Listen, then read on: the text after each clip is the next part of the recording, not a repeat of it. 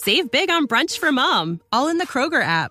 Get half gallons of delicious Kroger milk for $1.29 each. Then get flavorful Tyson natural boneless chicken breasts for $2.49 a pound, all with your card and a digital coupon. Shop these deals at your local Kroger today, or tap the screen now to download the Kroger app to save big today.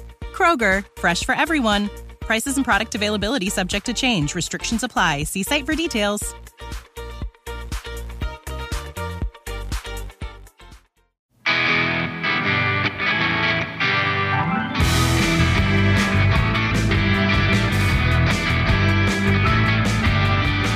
Hello and welcome to the next episode of How Good It Is, the show that takes a close look at songs from the rock and roll era, and we check out some of the stories behind those songs and the artists who made them famous. My name is Claude Cole, and my dog walked out on me again. What does that mean? Remember, check out the website, howgooditis.com, and the Twitter, and the Instagram, and of course the Facebook page, which you can find over at facebook.com/How Good It Is Pod. Man, that hurts. Why does it keep doing that?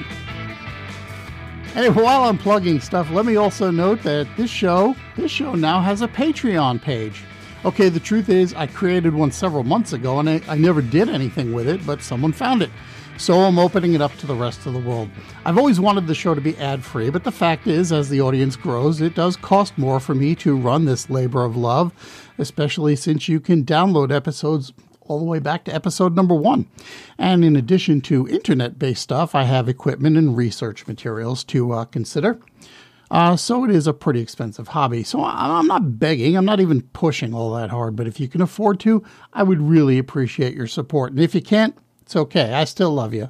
That link is over at patreon.com/howgooditis, or you can find it over at the website. Here is some Beatles trivia for ye today. You ready for this one? Which of the Beatles only had a driver's license for about 4 years? I'll have the answer to that one near the end of the show. Now, when most people think about the Kinks, the first songs that come to mind are usually Lola or You Really Got Me. But those songs, while pretty big, barely cracked the Kinks' top 5 singles, at least as far as their chart positions here in the United States are concerned. You Really Got Me, number 7 in the U.S. Lola, number 9. Now, the fact is, all of the Kinks records that were released in both the UK and the United States charted better in the UK, with exactly one exception. And if you haven't guessed what that record was, well, you haven't been paying close enough attention. By the early 1980s, songwriter Ray Davies wanted to move away from the big arena sound that the Kinks had been using for the previous couple of years and back toward a warmer, more personal feel. At the same time, Davies was feeling a little bit nostalgic and thinking about his older sister, Renee. Now, Renee wasn't just an older sister. She was a lot older than he was, on the order of like 17 years or so. Renee had gotten married and moved to Canada, and by most accounts, her husband was an abusive guy, which meant that she wound up visiting home a lot. In June of 1957, Ray was turning 13 years old, and he'd been trying to talk his parents into getting him a Spanish guitar as a birthday gift. Renee, who was 31 at that point, came to visit the family home that week, and she gave him the guitar as his birthday present. In an interview with Terry Gross on NPR, he said they played a few songs with her on the piano and him trying to play this new guitar, his first, and after a while she said, "Okay, I'm going out now," and he watched her go out the gate and down the road. The next morning they got a call from the police telling them that Renee had been dancing at the Lyceum Ballroom and had suffered a heart attack, basically dying in the arms of a stranger. He said, quote, "She was an artist herself, and seeing her go that way and the impact it had on the family, I didn't realize what a watershed it was. She gave me my first guitar, which was quite a great parting gift. On the piano she played the day she died, I wrote most of my early hits in that same room. It's where I was born, in that room," unquote. So Davies had this experience, plus the whole idea of the passage of time having its effect on the things we remember. The dance halls closed one by one, a supermarket gets replaced by a parking lot, and so forth. And the other thing that he had was his sister Gwen, who was about 7 years older than he was. So while he certainly never saw Renee's dating life, he'd certainly see Gwen going out on dates and then coming back and saying goodnight to them. And in fact, for a while, he would say that the song was about Gwen. It wasn't until later on that he said Renee was the real subject of the song. Davies said in an interview with MTV's Mark Goodman that writing the song came easily, probably because the idea had been kind of cooking in his head for some time. He began composing it in earnest on a Casio keyboard he'd purchased in Tokyo while the band was returning from a tour over there in March of 1982. By October, everything was completed and the single released in mid-November, with the album still a few months in the future.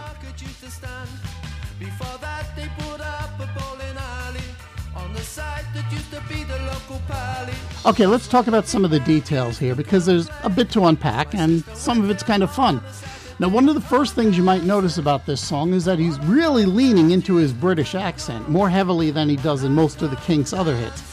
Many of the British invasion bands had this habit of singing with American accents or close to it, largely because they learned rock and roll from listening to American records, so they were imitating the sound they'd heard out of Elvis Presley or Chuck Berry or whoever.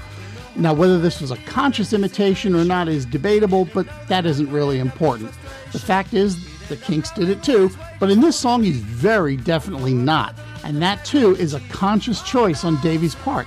He's made a couple of different claims with regard to the song's point of view. One is that the song is being told from the point of view of a spiv.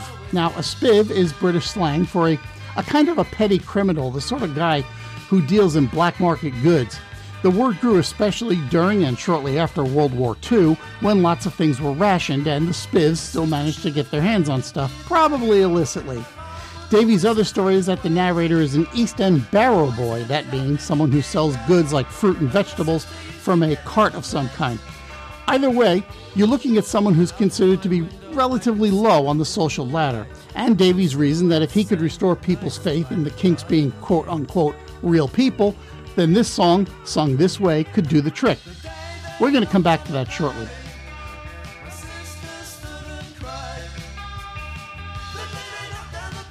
So what's a pally anyway? Well, the word he's singing there is a Britishized version of the word palais, which is French for palace. A lot of the big old buildings that were originally theaters and were converted into dance halls usually went by the name the thus and such Palais. Perhaps one of the more famous dance halls in London was the Hammersmith Palais, which was built as a theater in 1910, but before 10 years had gone by was converted into a dance hall. It spent a few years in the 30s as an ice skating rink, but it reverted to a dance hall in 1934 and remained that way until 2007, when it was unfortunately condemned for demolition and ultimately taken down in 2012. Nowadays, a student residence hall stands on the property, but the Hammersmith was just one of several places that operated in much the same manner, and nearly all of them had some form of live music going on. Personally, I like to think that Davies had the Hammersmith in mind, if only because of that Wurlitzer-like organ sound that carries you from one part of the song to the next. It's very Ice Palace, too. There's no credit for an organ on the album, so it's probably Ray Davies playing the synthesizer. Also worth noting is Mick Avery's drumming on this record. It's hard to pick it out because he does it the same way each time, but he's actually a little bit behind in many parts of the record. Ray Davies has noted specifically that the drum rolls into the chorus are literally a full beat late, but Davies has also said that's one of the things he really likes about the recording. And then one of the things I appreciate the song personally is the nostalgia angle, specifically the narrator telling you about the new thing that replaced the old thing, and in some cases replacing the even older thing. And just as the parking lot replaced the supermarket and the bowling alley replaced the dance hall, so was his childhood music replaced. And suddenly we're in this power chord break before returning back to the dance hall nostalgia sound. And here's where I'm going to draw a neat little parallel that maybe not even Ray Davies thought of. See, when he was in school, he was in the choir, and part of what they learned was Gregorian chant. And if you don't know, Gregorian chant is the religious music that sounds like this.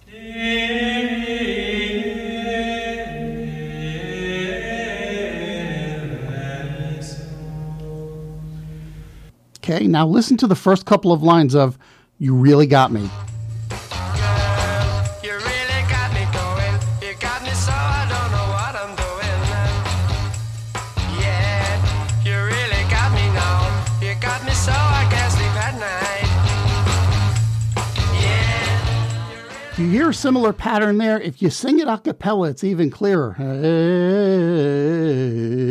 Davey said in the NPR interview that You Really Got Me had some of its roots in Gregorian chant. Essentially, he took its patterns and turned it into rock and roll, effectively putting an end to the music of his youth.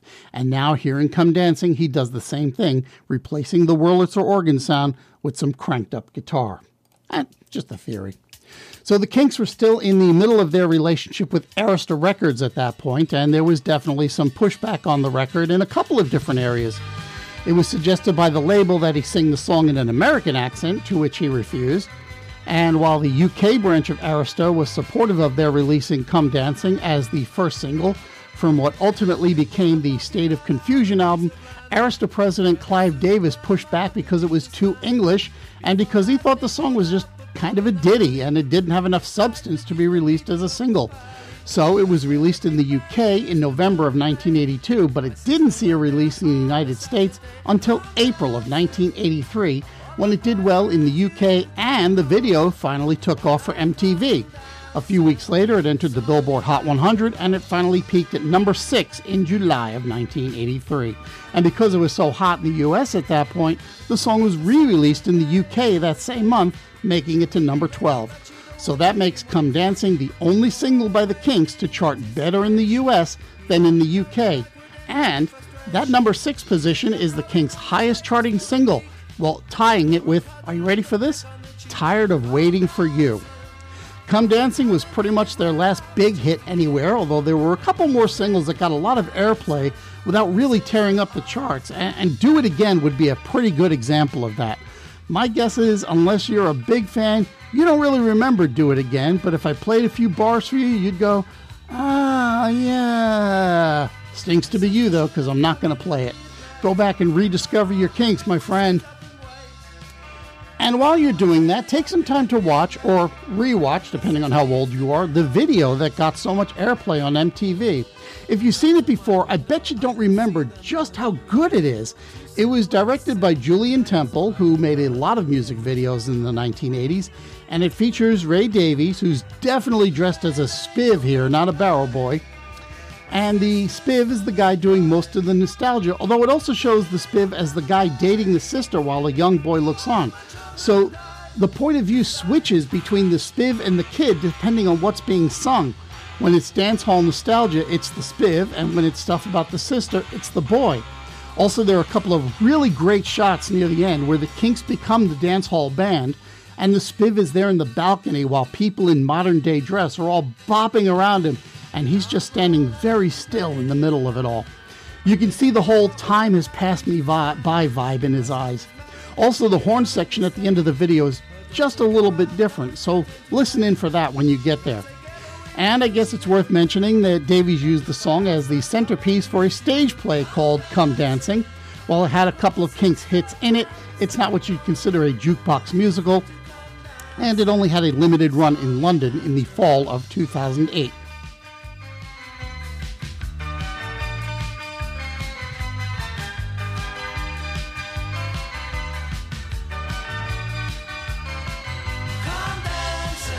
And now it's time to answer today's trivia question.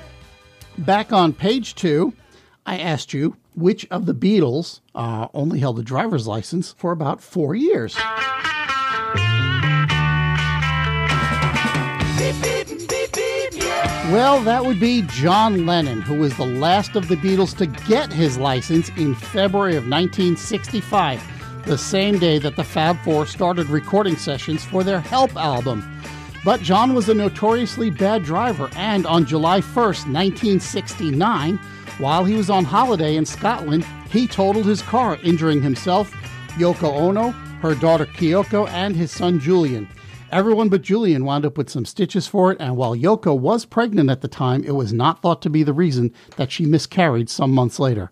John had the wrecked car moved to their home in Tittenhurst Park, and after that, he always let somebody else drive him around. Coincidentally, that July 1st date was also the first day of recording for an album for Abbey Road. John wasn't scheduled to be there that day, but the accident did delay his return to the studio by a few days. And that's a full lid on another edition of How Good It Is. And thank goodness, because my voice is a little crispy tonight. If you're enjoying the show, please take the time to share it with someone. Go tell all your friends. Maybe even leave a rating somewhere on your iTunes or whatever your podcatcher is. And now you can support the show over at patreon.com/howgooditis. If you want to get in touch with me, you can email me at howgoodpodcast@gmail.com, or you can follow the show on Twitter or Instagram at howgooditis. You can also visit, like, and follow the show's Facebook page at facebook.com/howgooditispod. And finally, you can check out the show's website, howgooditis.com, where you might find a few extra bits. Thank you, as usual, to Podcast Republic for featuring the show.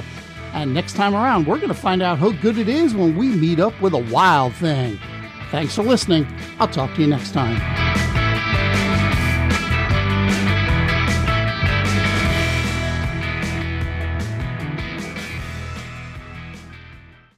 Save big on brunch for mom, all in the Kroger app. Get half gallons of delicious Kroger milk for $1.29 each. Then get flavorful Tyson natural boneless chicken breasts for $2.49 a pound, all with your card and a digital coupon.